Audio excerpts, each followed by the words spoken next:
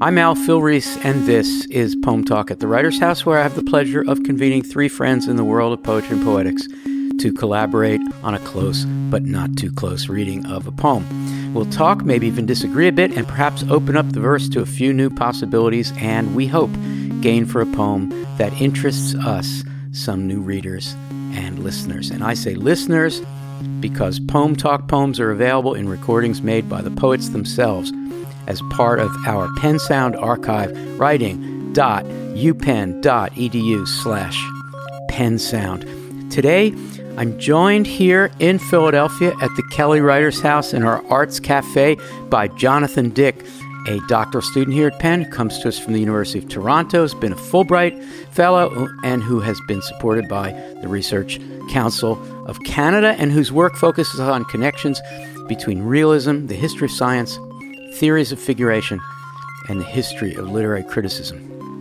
And by Jack Gieseking, an urban and digital cultural geographer and environmental psychologist whose research explores how co-productions of space and identity in digital and material environments support and or inhibit social, spatial, and economic justice, who is Associate Professor of Geography at the University of Kentucky, and whose 2020 book, which I just received today as a gift, is called A Queer New York, Geographies of Lesbians, Dykes, and Queers, 1983 to 2008, a historical geography of lesbian queer society and economies in New York City.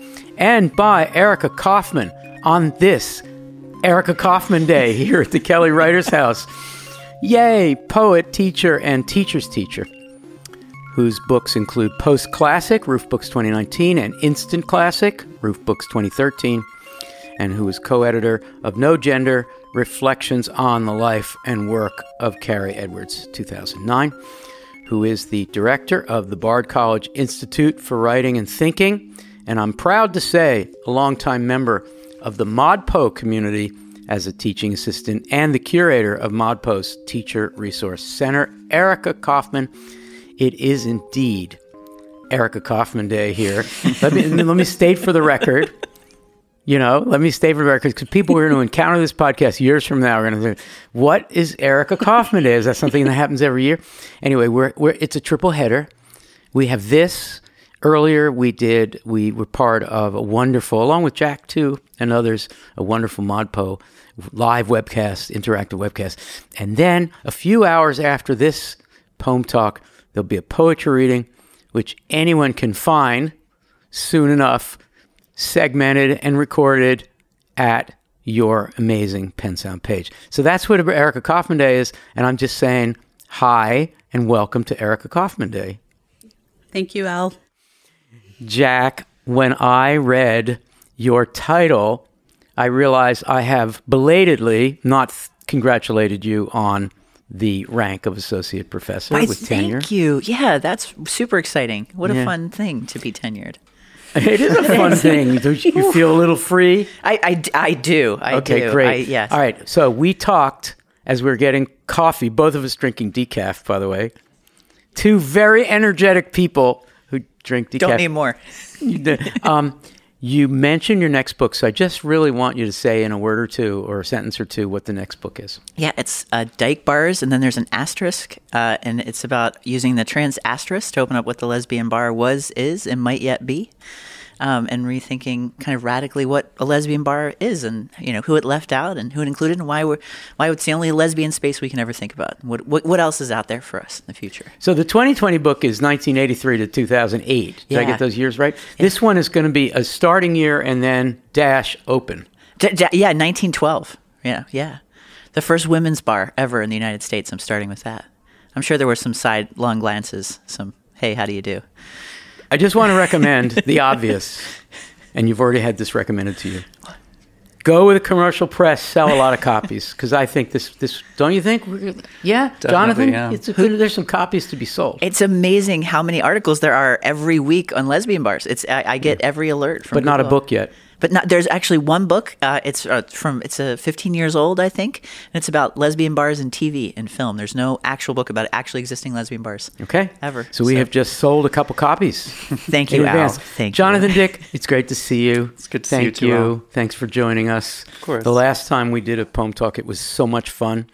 Well, today we four have gathered here to talk about the first poem in Myung-Mi Kim's much admired book, Under Flag.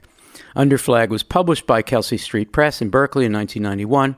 And our poem is And Sing We. And our recording of the poet reading this piece comes from her extensive Pens Out page from a reading given in Berkeley in 2007, recorded by Ross Craig. Thank you to Ross Craig for making the recording and making it available to us at Pen Sound. So here now is Myung-Mi Kim performing And Sing We. And sing we. Must it ring so true, so we must sing it, to span even yawning distance? And would we be near then? What would the sea be if we were near it? Voice. It catches its underside and drags it back. What sound do we make? Speak, and it is sound in time. Deplete, replete with barraging, slurred and taken over diaspora. It is not the picture that will save us. All the fields fallow. The slide carousels near burnout, and yet flash and one more picture of how we were to be. If we live against replication, our scripts stricken, black ants on tar, ponderous pending change. Fabled voices say to us. And this breaks through unheralded. Sardines brown to a crisp over charcoal is memory smell elicited from nothing. Falling in that way. Oompa sensibility of the first grade teacher, feet firm on the pump organ's pedals. We flap our wings, butterfly, fly over here. Once we leave a place, is it there? Prattle, heard, found, made. In kitchen, no longer clinking against the sides of the pot set to boil. Prattle, displaced. Guard birds that should have been near all along. Prattle done, prattle gone. Just how far do voices carry? What we might have explored, already discovered, falling down, call back, fall back, whippoorwill, not the one song to rivet us, trundle, rondo, not a singular song, trundle, rondo, what once came to us whole. In this we are again about to do, in the times it takes to, dead, la, trundle, rondo. For a long time it stood, marker and marked. Mostly, we crossed bridges we did not see being built. We get to the third stanza, depending on how you're counting stanzas, because Myung is doing a lot with the look of the thing on the page. But the stanza that begins depletion, replete, and the third line of that begins with the capitalized word diaspora. It's at that point that if we were just being a little sleepy and just reading this poem, we begin to realize what it might be about. But here's my question to start with, starting with Erica. We already know, maybe upon third or fourth reading, or maybe if you're really sharp on the first reading, diaspora is not a surprise appearance at that point. Reading backwards from that word, how do we know from the beginning lines, if we do, that it is about diaspora? Is there anything before that that we can read backwards and see that that's one of its topics? I think that the title is, at least for me, when I began to think about the question, or the the importance of diaspora to what this poem is trying to do. And the way that the title ends, Sing We, immediately makes me think about, oh, say, can you sing? Mm-hmm. So there's something that is signaling the anthem, but at the same time... The national anthem of the United States, the Star-Spangled Banner. The Star-Spangled Banner. But at the same time, it's the words are in a different order. Mm-hmm. So right from the title, I'm already thinking about tension between languages. Mm-hmm.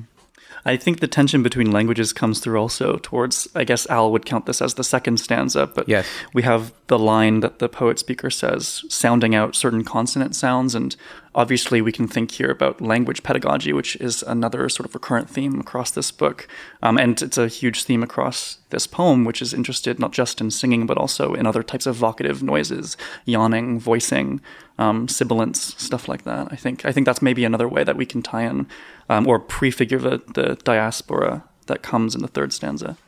And Jack, by the time we get to the end, it becomes almost a sound poem. So this is what, I'm just going to stipulate, Jack, that this is what poetry does so well among the genres of writing, because as Jonathan figured it, it's a poem about voicing and the struggle with voicing in a new place, and it does it itself. So it does what it's about. Am I right? And if so, what do you want to say about that? I think it does. I also think there's this longing, this geographical longing, the distance. Like, what is the yawning distance? What would would the sea be if we were near it? And it feels like it's filled in with this language in between that she can't get back to this place. Where is this place? And I absolutely at the end. I dug into each of these words, especially Trundle Rondo. What is a trundle rondo? So I didn't look up rondo, but it's a musical form, right? Yeah. And it goes from the A, and then you get a B, then you go back to the A. Then but it's not spelled that way, is it? No. It's just the structure of the refrains, the A, getting that A refrain over and over and over. And then I was looking through this, thinking, is there a refrain? And is the refrain the longing for space? And then you get different forms of language. Is this like a form of a rondo too? Hmm. Jack, you're a geographer, so you get the first crack at this question, but then I would love to hear everyone on this. Once we leave a place, is it there? That's heartbreaking. There's no question mark, but we know it's a question. Jack, you first. Once we leave a place, is it there? It's there to her, but what version of it that keeps changing over her life? She's so young when she leaves South Korea, and she's holding on to it, and of course it becomes about the language that's and the ways that her mouth can or can't move to embrace this. And she's in all this white space of the United States, like all this literal white space in the white space of the United States. Erica, once we leave a place, is it there? That's a tough question. I think one of the things that's really interesting about the poem is that it continues to be there, but it's through sound. Mm-hmm. So there's a way in which what Jonathan was saying about her use of sound throughout the poem, there's a way in which sound is kind of a space that doesn't necessarily belong to any language. So therefore, what different sounds are referencing feels personal. So it feels like that perhaps is at least a way that a memory of a place might continue to live on. Mm-hmm. I think that point's really nice also because this stanza is the one stanza in the latter half of the poem which is not full of those strange sort of sonic repetitions that I was mentioning earlier. I mean, this stanza breaks through unheralded from all of those sort of slurring noises and comes to us crystal clear, which, I mean, is interesting because obviously these are childhood memories too. And so for some reason, beyond the depletion replete with barraging, there are these memories of sardines that can be recalled. And it's also that smell memory, right, that she calls a smell memory. And not only once we leave a place is it the memory, but it's also the geographical imagination of the place, right, and what's been told to you and what you conceptualize it to be, because there's very little about what the landscape ever looks like, right, the physical landscape. Let's talk about prattle, the second to last stanza. I don't know how to read the first two lines in the conventional, trying to have a basic sense of the setting. So when I think of the kitchen, of, let's say, a memory of an immigrant family in the kitchen, that's a place where there's potentially an unalienated feeling, right? So prattle, parentheses, heard, found, made in kitchen, no longer clinking against the sides of the pot set to boil, prattle displaced. So I'm trying to figure out where prattle stands. Is prattle the yada, yada, yada bullshit of American teachers just going on in their language and it sounds like prattle?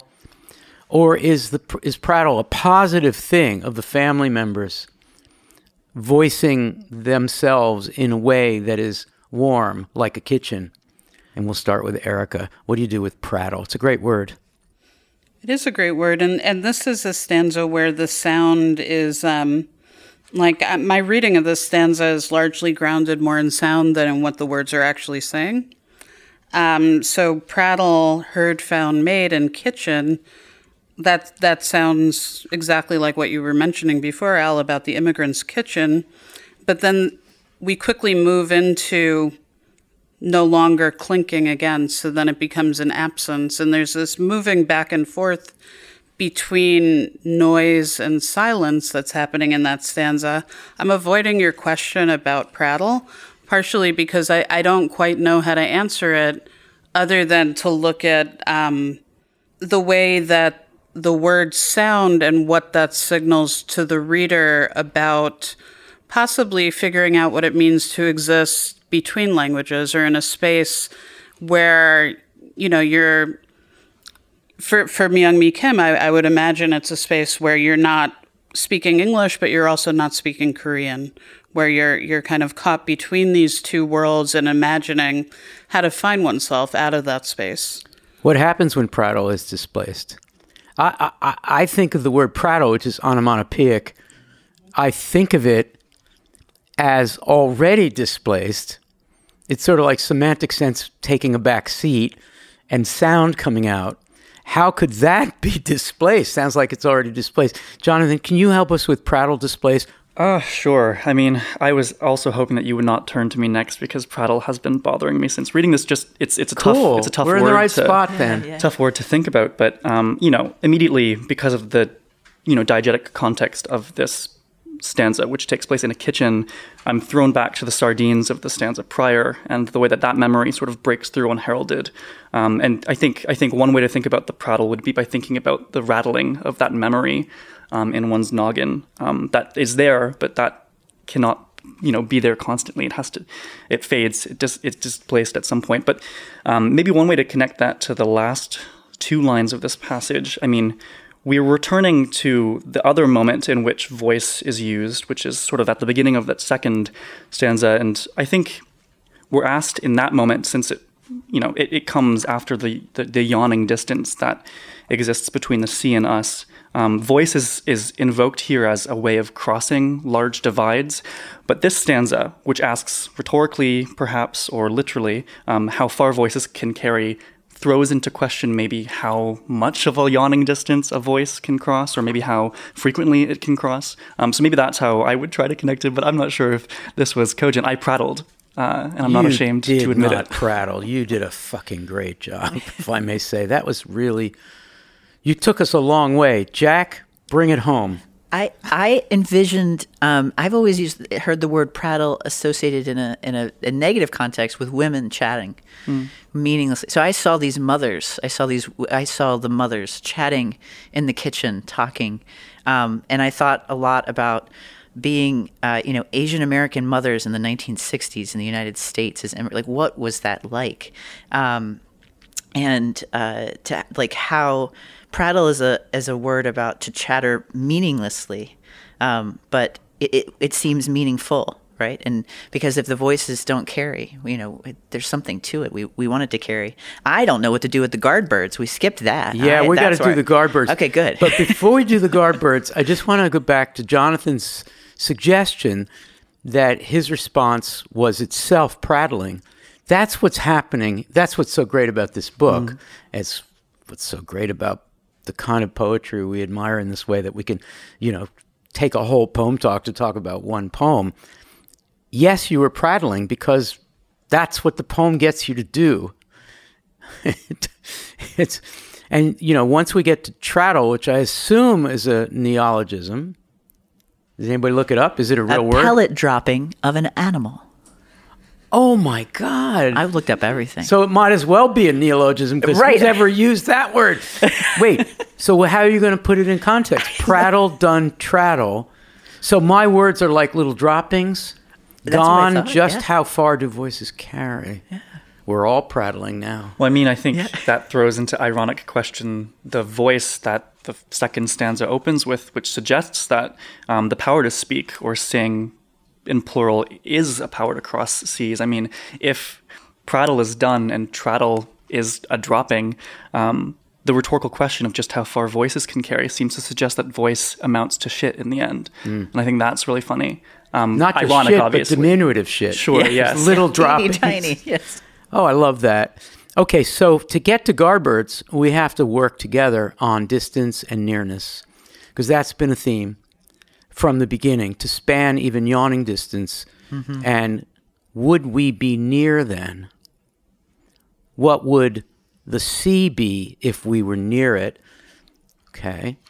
Then, second to last stanza, Guardbirds that should have been near all along, etc., etc. Okay, so how are we going to connect this whole issue of nearness to these guard birds?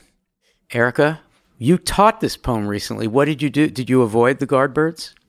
Sure did. But I want to back up a tiny bit, because one of the things that I'm noticing now is that there are so few end-stop punctuation marks in the poem. There are only 3 periods. One comes after diaspora. The third is prattle, displaced, period, guard birds. And that, that just feels significant to me in some way. Like there's obviously an intentional pause that's longer than the pause that one takes with a comma that's holding us up between prattle, displaced, guard birds. Guardbirds is just sitting out there, Jack. I know. I was wondering if they were the ones leaving the trattle behind.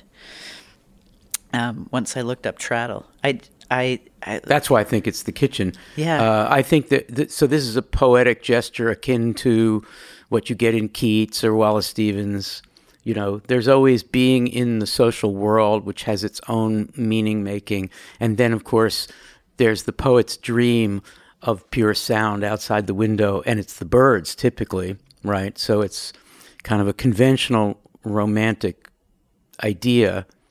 They should have been near. It's a pretty strong statement. Guardbirds that should have been near. Where the hell are you, pure poetry, when I need you? Roo-coo-coo, the sound of the bird. Yeah. I imagine that the guard birds, if they were anything, I was like, are they grandmothers? Are they the aunties that aren't in the kitchen with mom? Like, who are the other people who would have kept an eye on me, who kept an eye on us, protected us? Like the world we left, the culture we lost when we had to leave.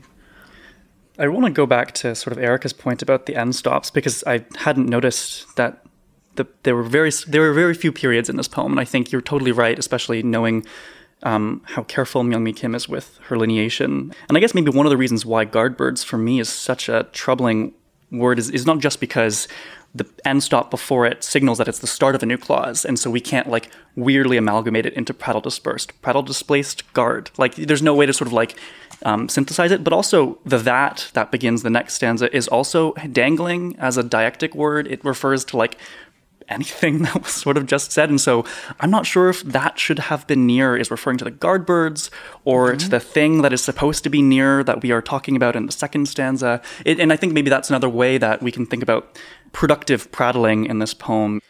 The book is called Under Flag. And Sing We, as Erica noted, is so much a sonic recollection of the Star-Spangled Banner. So you've got these allegiant tunes, ditties, And then you have the opening two lines, and my question now is going to be, starting with Jack, what is it? And sing we, must it ring so true, so we must sing it? First of all, the two its could be different. Yes. And if they are, what are they? I think when I first read this, I was thinking it was nationalism. It was joining a new country. It was, taking a test, pledging allegiance, and things like that. I thought that was the first. Meaning, please, I don't want it to ring so true. Why does it have to ring so true? Right. Yeah, and then also the place. Is it there? That is also the it. Right. It doesn't go away. In this new identification, this new citizenship. Erica, it. I had a very similar reading of it. It reminded me a lot of the tests that you take to become a citizen in the United States. And there's something happening syntactically, in the title that then feeds into that first couplet, must it ring so true, so we must sing it. So it feels like the nation state, the country. Mm-hmm. By putting must at the beginning, the sentence becomes a question. Must it ring so true? So we must sing it. And I think that's almost this ironic deflation of that nation state in some way. We can maybe that's one possible way of reading it. But I think you're right, Erica. I mean, there's a lot of sort of reversing of like word order in this poem that I think frustrates any sort of like easy reading of like what the nation state is doing in it. Yeah, and that's a moment, too, where the absence of the end-stop punctuation is fascinating, because there isn't a question mark. Mm-hmm. So we read, must it ring so true? Tonally without a question mark, it reads as a statement, which feels as though there's a reclaiming of the way one thinks about the it. I'm going to ask Zach to play again the poet performing, and it's a very understated performance we have here, performing the last stanza. And I want to just stipulate again what I said before, which is that it kind of becomes more and more of a sound poem. And my question to you all is going to be something like this. Is the sound poem-ishness of the end itself a resistance to the kind of allegiance singing that the poet is being asked to do? And when you can undo it, of course, by prattling at the end. What we might have explored, already discovered, falling down, call back, fall back, whip, whippoorwill, not the one song to rivet us, trundle, rondo, not a singular song, trundle, rondo, what once came to us whole. In this we are again about to do, in the times it takes to, dead, dead, dead, la, la, la, trundle, rondo. For a long time it stood, marker and marked. Mostly, we crossed bridges we did not see being built. Jack? It feels a bit like coming undone. It does feel like resistance. It feels like refusal, more than resilience. And reworking, too. It feels reworking what's been given you and finding another way of trundling on, propelling yourself forward. Jonathan?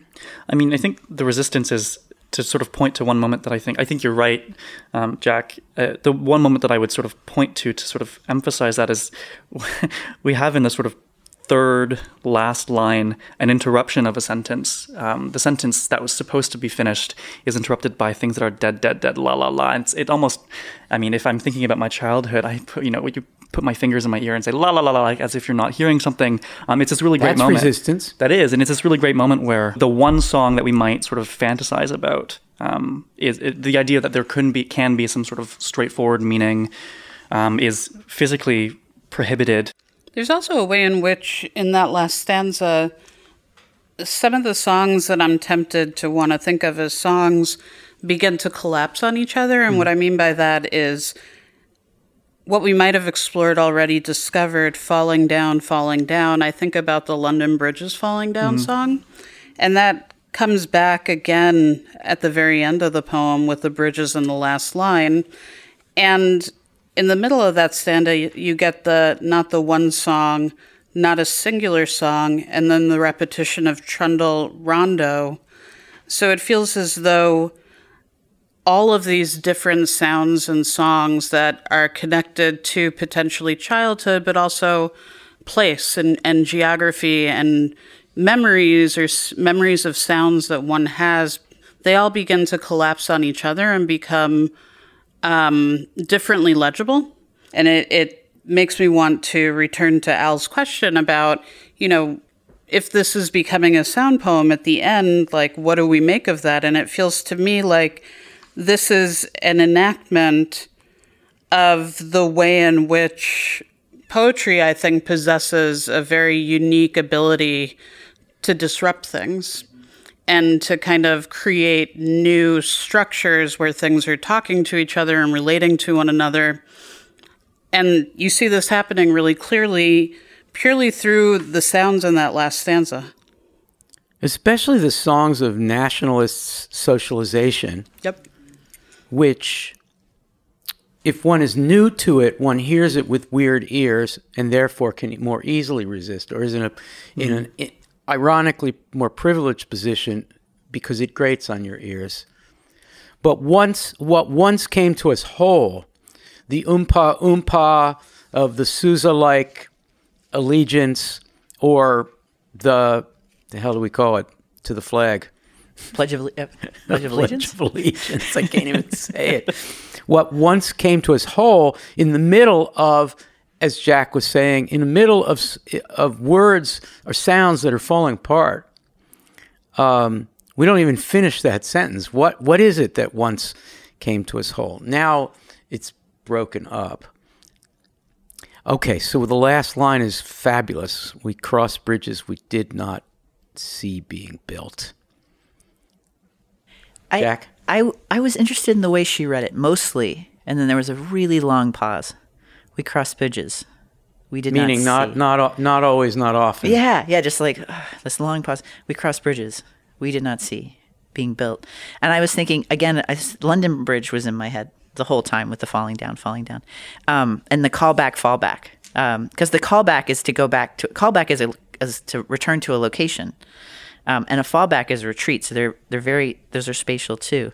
And then when we get to the end with these bridges, I assumed it was anyone who's different, not only immigrants, but people who don't see the kind of connections that are built for them in advance. They don't know what's there, but also the bridges that they have to build for themselves. That they're constantly having to make these connections and do this labor to make sense of where they are and who they are. Or facing a structure that is pre-built and something that you have to either accept if you want to get across from one place to the next, but you don't understand why they were built, how they were built, and why it's ready-made, maybe you shouldn't cross.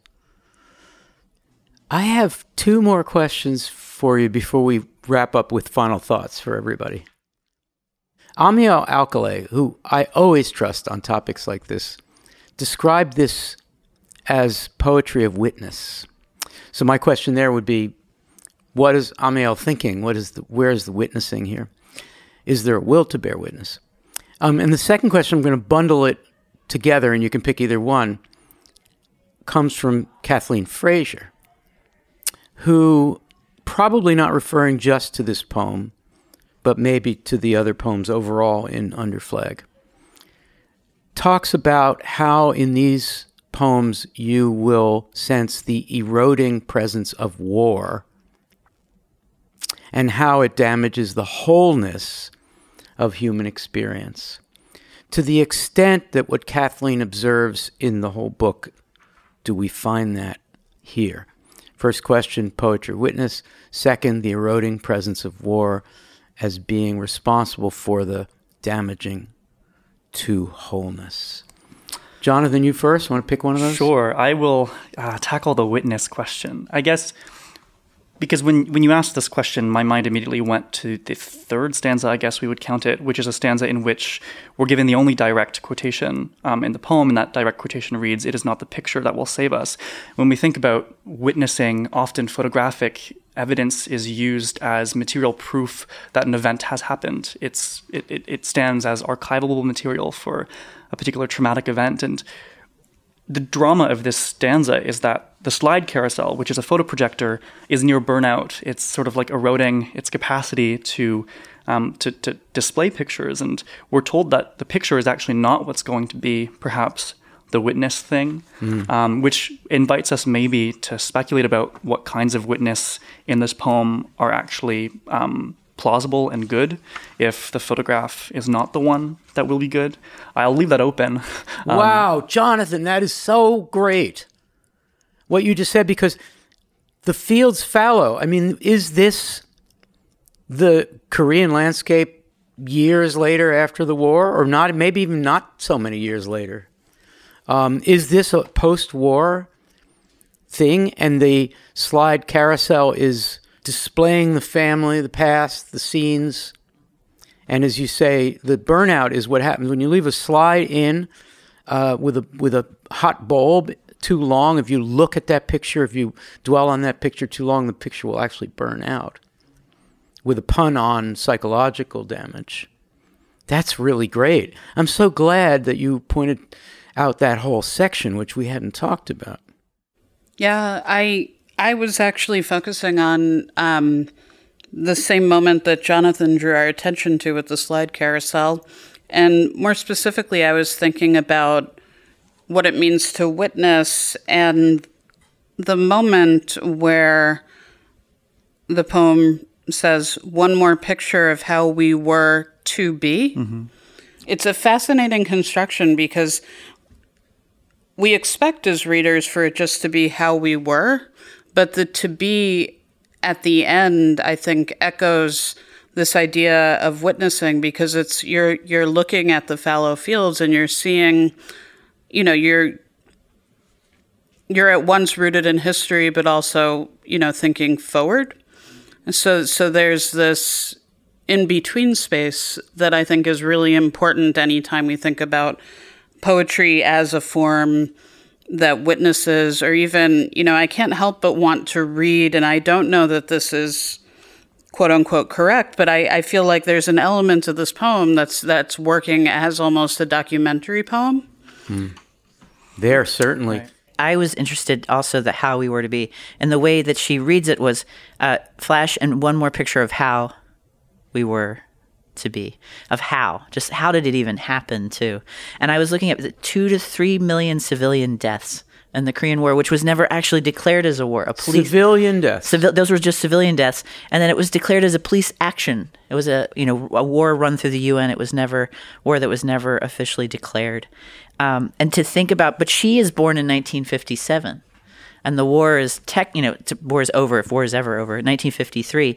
And so they immigrate. Her family immigrates in 1966. So she's born she's born in the aftermath of war, and she witnesses this, and then she leaves and carries that with her, right? And is it eroding? Is that witness constantly eroding and re-witnessing in her life, something that you can't let go of? And you come to the place, right, where the allegiant ditties, sing-songies, complete sounds are all kind of celebrating a certain obliviousness about the millions dead. And this is like ground zero, as it were, of the displacement that you have to feel. So socialization to wholeness, especially in the 60s, a time of incredible affluence where there's another Asian war going on, it all gets very complicated. What's really interesting, I'm thinking still about Erica's provocation that this could be a documentary poem, is that, the line that you nicely pointed out is written in the subjunctive mood, which is like a wish fulfillment mood. And so much of this poem is conditional. And so if it is a documentary poem, it is a poem about like a speculative history or a speculative future, one which might exist, does exist, but which does not have sort of a record perhaps. And so, the invocation to these pictures of how we were to be expresses like the ideal of what we could have been. And I think that type of speculation is really, really interesting here. I'm not sure what else to do with it, but I think it throws a wrench in our attempts to sort of like rigorously historicize it or pin down the poem to one particular event or particular war, because it's not about just one particular war. It's about sort of speculatively many, many wars. It makes me think about memory studies and, you know, the way that memory can be passed on from generation to generation, even if you didn't witness it firsthand. And, you know, I'm kind of floored by the stanza that ends, "Once we leave a place, is it there?" Because that's a moment where we're getting what I think are a series of memories. And the prosody of this stanza is different from the rest of the poem, too, in that there's a prose moment in it. And it seems as though there's a different kind of recollection going on, particularly in the move from oompa sensibility of the first grade teacher, feet firm on the pump organ's pedals. We flap our wings, butterfly, butterfly, fly over here. I'm assuming that latter part with the butterfly might be part of a children's song. And then there's a stanza break or a little bit of white space, and once we leave a place, is it there?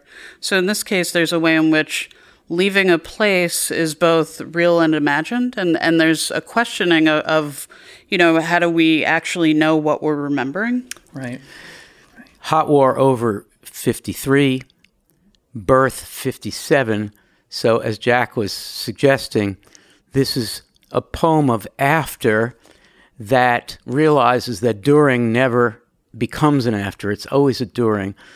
And this poem has a lot of during in it, even though the setting is often in the world of the young immigrant in the U.S. Or to put it another way, the primary witnesses, those who bear witness, are probably those guard birds. She kind of wishes were still around. The intergenerational trauma is represented by all that prattling that she's probably tired of hearing, but she realizes she's a secondary witness, and that secondary witnesses have as much to say about during as the primary witness, and she doesn't want to break the chain of witness. And so this is the prologue poem to a book about what it's like to be the secondary witness. We could go on and on and on. Happily, this is amazing. What I'd like to do is ask each of you just to offer a final thought, something that you wanted to say today as you prepared to come to this conversation, but haven't had a chance to yet. So who would like to offer a final thought? Well, when I read this, I wound up thinking a lot about the geographic concept of scale. You know, the local, the regional, the global. And there's this really neat idea of scale jumping that Neil Smith wrote about. So something that's very local that gets blown up to this massive import, and how does that happen? And I was thinking instead of scale collapse, which I've never thought of before, but I feel that the idea that anything can be so neat as scale that you can actually separate this mourning, this melancholia, you know, across generations or across oceans or you know, over a lifetime, that it's all so tightly tied together. And it made me think differently about my work and what I teach. So you can't leave us hanging like that. What about the way you teach? Well, just that I teach about this idea of scale, that there are different scales, and it's a concept of power, and it's a concept of territory or distance. The body, the home, the street, the neighborhood, you know, up to the universal. And it's a great analytical tool. But how do we think about that differently in our everyday life when we're living across so many scales at once? I think that's what I want to get across to my students. I wish I were your student. And geography, wow. I mean, who knew? Geography's a thing. Sorry, I'm teasing. Well, I mean, we live in the country of empire, so we got rid of it. You know, pay no attention to what we're doing beyond the curtain. Do not study geography. Do not study geography. Don't realize how much power. Oh my gosh! So you're in a marginal discipline. One of the smallest social sciences. Unless you go to Canada or the UK or Australia, geography is much bigger than sociology. Spending the day with you makes me think like geography and poetry belong together. So thank you. They do. Oh, yes, Yeah, I think they so do. too. Al. Thanks. I think my final remark actually can hop on that about scale and geography and poetry, because the point that I had wanted to raise from the get-go was just typographically, voice is set off at a yawning distance from the rest of the stanzas. It's the only, for anybody who doesn't have a copy at home, it's the only word in this poem that has a right-facing or a right-indented orientation. And what's really beautiful about it being placed there between a line that is about the speculative sea and a line about sort of dragging that sea back is the voice, which is rooted in a body, which is a scalar micro thing compared to a sea. It's the power that is allowed to sort of bring that sea back and drag it into phoneticized language, which happens sort of in the sort of line that follows. And so if I'm thinking about scale jumping, I think what's really beautiful is this poem sort of demonstrates at the typographic level that the sort of scalar leaps that Jack was mentioning, and that get encoded with that line about voice being the thing that can possibly, potentially drag the sea's underside and bring it back. Beautiful. Thank you. Follows perfectly. Erica, final thought? I think for my final thought, and I want to build on what you're saying, Jonathan, about voice, and I want to notice something about this poem, but also I think about the book as a whole under Flag and Myung-Mi Kim's work. I remember the first time I encountered this work, it completely blew my mind, and part of that is because it was almost like a meta-poetry that enacted a potential for something that poetry could do that I hadn't really understood. And I read somewhere in the way that in my preparation for today, I was reading interviews with Myung, and I read her describe someplace her relationship to poetry or her thinking about what poetry does. And she says somewhere that poetry enables one to participate in inventing how change takes place. And I'm thinking a lot about that statement in relation to the way that this poem enacts change through, I think, what we notice about how it appears on the page and how the stanzas spread further across the page as we get towards the end of the poem, but also in the different things that are happening syntactically. And I also think that this is a poem that you could just read infinite times, as we're seeing, where, I think it's a poem that when you read it once, you might have a sense of like, this is an amazing poem that's really speaking to immigration and the relationship between immigration and language. And then every time you read it, something different happens. And that's part of what is incredible about it. Thank you. My final thought is brings in a line we haven't talked about, I don't think. If we live against replication, our scripts stricken, et cetera, that stanza ends, fabled voices say to us. It's grammatically an incomplete sentence unless you go to the next stanza and add to it. But I just want to focus on living against replication. Because scripts stricken invokes writing, I want to read living against replication as a linguistic idea, a theory of language. This is a great argument against denotation, description, an empirical sense of what language does. It names the world. When it does so imprecisely, it feels bad and tries again to get to precision. And living against replication is going to refuse that equivalence, that perfect translation, the impossible perfect translation. So it's a resistance. And then I hear fabled voices say to us, and I'm in trance, I'm hallucinating Eliot's drowning voices wake us. I just keep thinking those fabled voices are Sousa and the Oompa first grade teacher putting butterflies on you and saying, be in this American school play, or the Pledge of Allegiance. And therefore, the living against replication is a way of refusing an an alphabetical response that can be read. Well, we like to end Poem Talk with a minute or two of Gathering Paradise, which is a chance for several of us, or all of us, if you're quick, to spread wide our narrow Dickinsonian hands, speak for yourself, Al, to gather a little something really poetically good to hail or commend someone or something going on in the poetry world or the art world or the geography world, whatever. What would you recommend? Erica, you have a recommendation? I would recommend Under Flag in its entirety. It was Myung-Mi Kim's first full-length book. It first was published in 1991, and I think is in its third printing. The entire book is extraordinary, as are all of Myung-Mi Kim's books. Jonathan, Gather Some Paradise. Oh, well, I haven't read too much poetry lately, so I'm going to deflect and pick a novel, if that's all right. But Rivka Galchen has this really great novel called Atmospheric Disturbances about a psychiatrist who comes home one day to think that his wife is not his wife and is just a doppelganger in her place. And he gets sort of taken into this insane journey that ends in like weather prediction. It's really fantastic, and Rivka Galchen has an incredible authorial voice, so I would recommend that.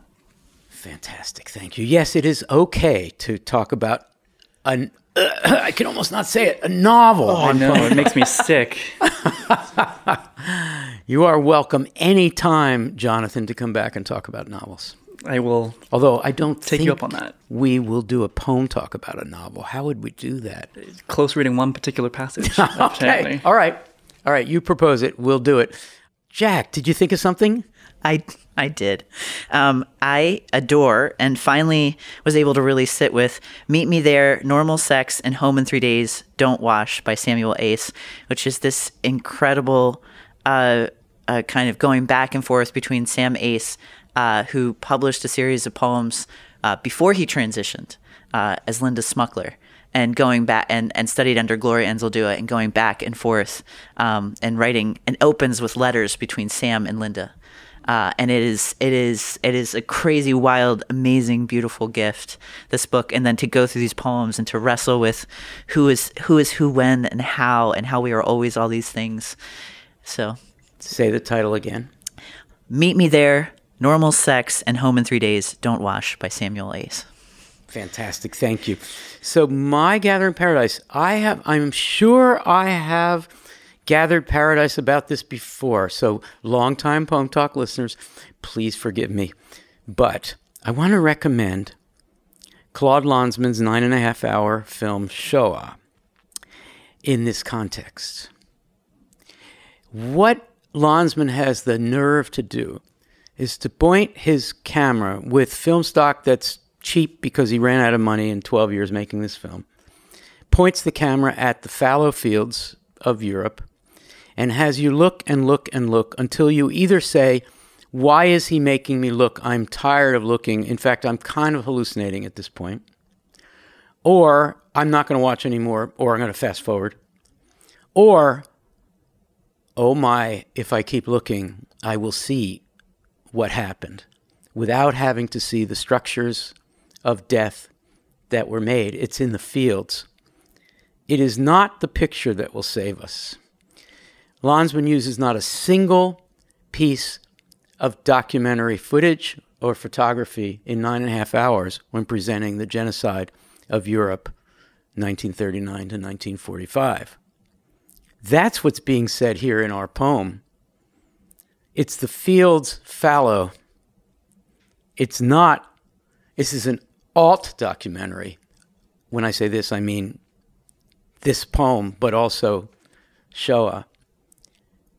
It has the nerve to say to us, keep looking. It's kind of like Close Looking, just to go back to close reading. Claude Lanzmann, Shoah, 9.5 hours. And I have to boast and say that recently I watched that film for the 24th time, because I teach it, and 24 times 9.5 is a lot. One of my students came up to me and said, Al, you realize that you've spent more than 9 days watching this film. Well, that's all the depletion replete with barraging we have time for on Poem Talk today. Poem Talk at the Writers' House is a collaboration of the Center for Programs in Contemporary Writing, the Kelly Writers' House at the University of Pennsylvania, and the Poetry Foundation, poetryfoundation.org. Thanks so much to my guests, Erica Kaufman on Erica Kaufman Day, Jonathan Dick, Jack Geesking, and to Poem Talk's directors and engineers today, a trio of amazing people, Zach Gardner, Leah Baxter, Chelsea Zhu, and to Poem Talk's editor, the same amazing Zach Gardner. And a shout out to Nathan and Elizabeth Light for their very generous support of Poem Talk. In our next episode, Amber Rose Johnson, Yolanda Wisher, and Daniel Bergman will join me for a conversation about She Got, He Got by Jane Cortez.